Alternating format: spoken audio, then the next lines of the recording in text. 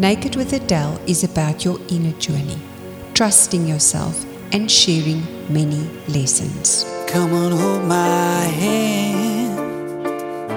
Not sure I understand this road I've been given, but I wish someone had to talk to me like I want to talk to you. Naked with Adele is about getting real. It's about being able to look at yourself in the mirror and being able to love that person that you see. It's about having the courage to be vulnerable. Welcome to another interview with Naked with Adele, where I interview feminine leaders to show the way for others and share their secrets so women can tap into their own inner wisdom. Today we are inspired by Tanya Wollrup-Ryan, German-Austrian parents, but born in South Africa. She's a mom, a CEO and founding member of Kwekja, the leading authority on social entrepreneurship in Iceland.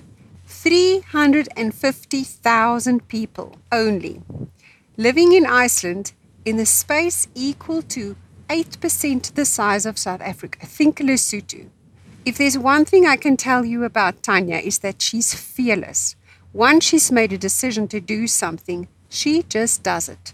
For example, starting the project she's currently working on and moving to Iceland despite the fact that she can't speak a word of Icelandic. Tanya, welcome to Naked with Adele. Thank you, Adele. It's a real pleasure and privilege to share this time with you. Thank you. Tell us very quickly, how has becoming a mother, because you're a new mother, how has that affected you? Well, I don't think we have enough time to say everything. But really, it's transformed me as a woman and as a person. I'm personally an advocate of home birthing, and that's how I chose to deliver my daughter, who's now 10 months. And through that process, I would say it's like it would be an equation to like a man climbing a mountain or somebody climbing a mountain, really physically enduring thing. I'm sure lots of mothers can relate to the experience. When you're in it, you just have to see yourself through it. And I think that's a reflection on anything that we do with our projects and life. It's you're in it, you can't back out, you have to see yourself through. And that entire process, you can't. And so it really, through that entire process and the months that I've now been nurturing my little baby girl, I've internally felt, like you were saying, really I've become fearless. And also through that process, I learned to trust my body and that it knew what it was doing. And so that's also entered me in a space of complete trust and of myself and really life itself to lead me through and take care of the details. And so it's really being a mother is now really a part of me as a person. It's really shaped me who I am today. So I get the impression from that you're really integrating everything in your world into what you're doing. I mean, you don't let something stand in your way. Well, it's kind of taking everyone on the ride with me, I guess. It looks like it. So sometimes they don't appreciate it, but that's just the way I seem to do things. And sometimes it's a good thing. Sometimes there's distinctions between family life and work. But when you have to look after a baby and do a project, sometimes they cross over in the same space. Who actually moves to Iceland when they can't speak the language? What made you do that? I can only say it was all about love, really. I fell in love with an Icelandic man. Yeah, all stories start with love. And that's how this story started. I fell in love with an Icelandic gentleman and came over to Iceland a few times. I was living in the UK at that time and fell in love with Iceland. It's really an amazing place, completely different from anywhere I've been before. And so after a while, I just fell in love with the country and moved over here and decided to try and make it here. And then the baby came along. Nice. And can you speak Icelandic now? How long have you been there? I've been here close to 5 years, and I'll be honest and say I'm still relatively a beginner. I'm ashamed to say, but that's just, I guess my linguistic abilities are not as strong as some people, and I can understand it to some degree, and speak very little. But thankfully, most people speak English here, so I get by on speaking English, which is maybe a good thing and not so good if you're trying to learn the language. But in terms of starting a project like what I'm working on right now, I can do it in English, which is great. So while we're on the topic, please tell me, what is the secret project you're working on? So the project is called Impact Iceland. It's a conference on the 16th of September here in Reykjavik. And it's the first conference in Iceland related to the subject of social entrepreneurship and social innovation. What is a social entrepreneur?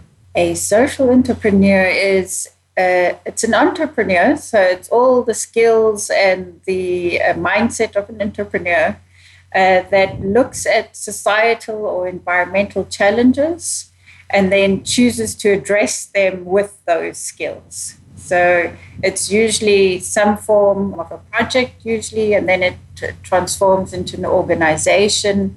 And usually this kind of organization or company would aim to be self-sustainable through some form of income generation, but also has on its highest priority is its mission, its social mission, what kind of impact it wants to make in society, and how it can assist those people or that area in the environment that it's focused on. Can you give us an example, Tanya?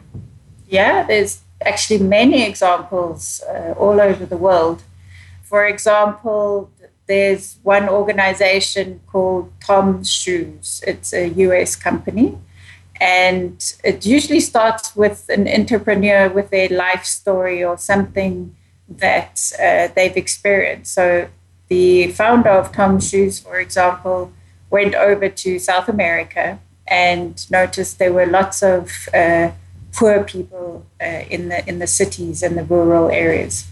And these, specifically the children in those areas, were barefoot, and they would suffer from diseases and certain problems due to not having enough money to buy shoes. So he really felt for them and wanted to solve the problem, but didn't know how to. And when he went back to America, he thought, okay, let me see if I can start a company here in America. And so he created Tom's Shoes, where he sells a shoe to America in the normal retail price. And for every shoe that he sells, he then donates one shoe to a poor area. So when people buy the shoes, it's really part of their whole story as a company that you're doing good when you buy this product and you're helping somebody that isn't able to afford a shoe, for example. Okay, so there's a problem-solving element, Yes. and there's an entrepreneur element, Right. and then there's a link, which is the story. It's often there's a story behind it, yes. Okay. Yes. And then would there then have to be although it's a business, there's the like you said, the environmental or the social aspect focus. Correct. Does yes. that cover all the different elements, would you say? Yeah, that's the key focus. And and like any business, you're aiming to be sustainable, because the more sustainable, meaning that you're income generating through a product or a service, Mm-hmm. the more you're able to do that, the more you're able to then focus on your mission. The more people you can affect. So this is very interesting. Do these businesses often start up with a kind of backing where people have a financial strong background? Or do they generally start where people have a problem that they need to fix, like the barefoot children? What is the drive? that's where I was referring to the story. It's usually that when you interview or speak to a social entrepreneur, there's something in their life that has personally affected them or their family members or their environment, that they truly feel like there has to be a solution to this. And the reason why they, from my perspective, the reason why they come to that experience in their life, they are, because usually when you come to a problem, you go, why isn't the government solving this? Why isn't this person? Somebody else should be doing it. And the reason why we see these problems is the fact that we're the people that are supposed to be doing the fixing it. And the fixing is through these social entrepreneurial ventures. And those people that have taken it that next step, the social entrepreneurs, they are the ones that often have had a trauma in their life or a loss in a family member, a sick child. It's endless, the stories of social entrepreneurs, of their stories. And it's people from all sectors. It can be nurses, it can be a financial person. It's really all spectra of people have transformed into social entrepreneurs. Okay, so this is where you're talking about as a person with a skill. This is the kind of skill, whatever your skill is how you can possibly look at fixing the problem. So how do you know if you're a social entrepreneur? Right. Yes, I would say I am, yeah. How would another person know if they're a social entrepreneur? Well, it's usually those key factors that they're trying to solve some kind of social environmental challenge. But what often also you will see is the driver is not only to affect or change this problem, but usually you will, when you dig deeper into the social problems, or you'll find that there's actually a systems problem. That somewhere in the system, something is creating this problem. So you'll also find, in addition to that social entrepreneurs are systems changers. They want to change the way the system is working. So you find social entrepreneurs in the education sector, because there's a whole transformation happening right now worldwide in the education system. And so there's many social entrepreneurs in that area at the moment. If you're asking me, I'm currently trying to change or introduce social entrepreneurship in Iceland. So from that perspective, yes, I'm trying to add or shift a way of thinking about business here in Iceland, that it can be profitable and have a social environmental impact as well. So yeah, did that answer the question? Yes, well, yes, absolutely, because you're demonstrating that you are a social entrepreneur because you're the person who's driving this, and you want to change their thinking, and you're doing it through your own gifts. To know if you're a social entrepreneur really then depends if you're the person who's prepared to get involved and get your hands dirty and do the job, fix the problem yourself, instead of waiting for a system, but address the issues in the system. Yes, correct. Yeah. So currently, the project that you're working on is actually putting this conference together to make this impact on Iceland as you described. So where would people get hold of information about this conference in Iceland? Currently, we're doing it through two avenues, but the most important avenue right now is we're running a crowdfunding campaign as well for the Impact Iceland conference, but that ends on the 8th of August. So there is a time limit on that. And the other is, of course, our Quakia Facebook page. We're also running everything. So we're utilizing social media to reach out to people. And then also in development right now, there's a website for Impact Iceland as well. So that's how people can access it. I can give you the links. I want you to spell for us if you have a place on the web, because to read Icelandic is something else. So just spell it. So our website is www.kveikja.is. And if people want to get hold of you, Tanya, can they get hold of you through this website as well? Yep. My emails and contact information is definitely all there. Are you secretly fantasizing about another life? I've been to Georgia and California.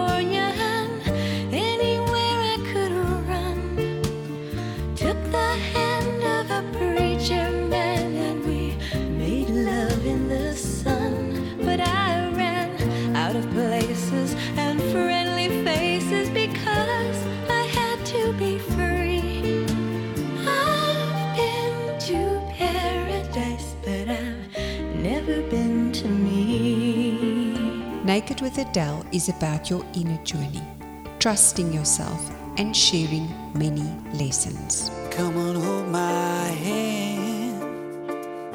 Not sure I understand this road I've been given.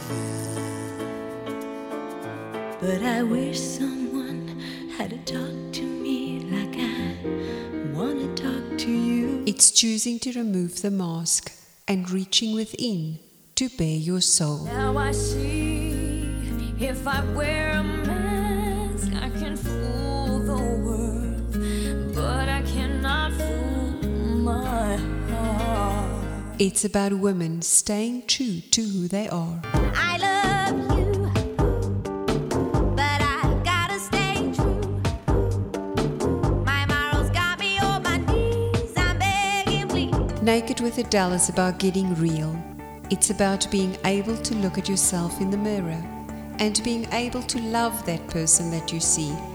It's about having the courage to be vulnerable. So I let down my guard, drop my defenses down by my clothes. I'm learning to fall with no safety net to cushion the blow. Now start those deep, long, overdue conversations with yourself. I'm your mind, giving you someone to talk to. Hello. And once you make up your mind, the journey begins. I've made up my mind. Don't need to think it over. If I'm wrong, I am right. Don't need to look no further. I'm Adele Green, and this empty chair next to me is just for you. Come and join me. Register for your membership free to get this show and many resources at www.adele-green.com, or you can tweet her at Naked with Adele.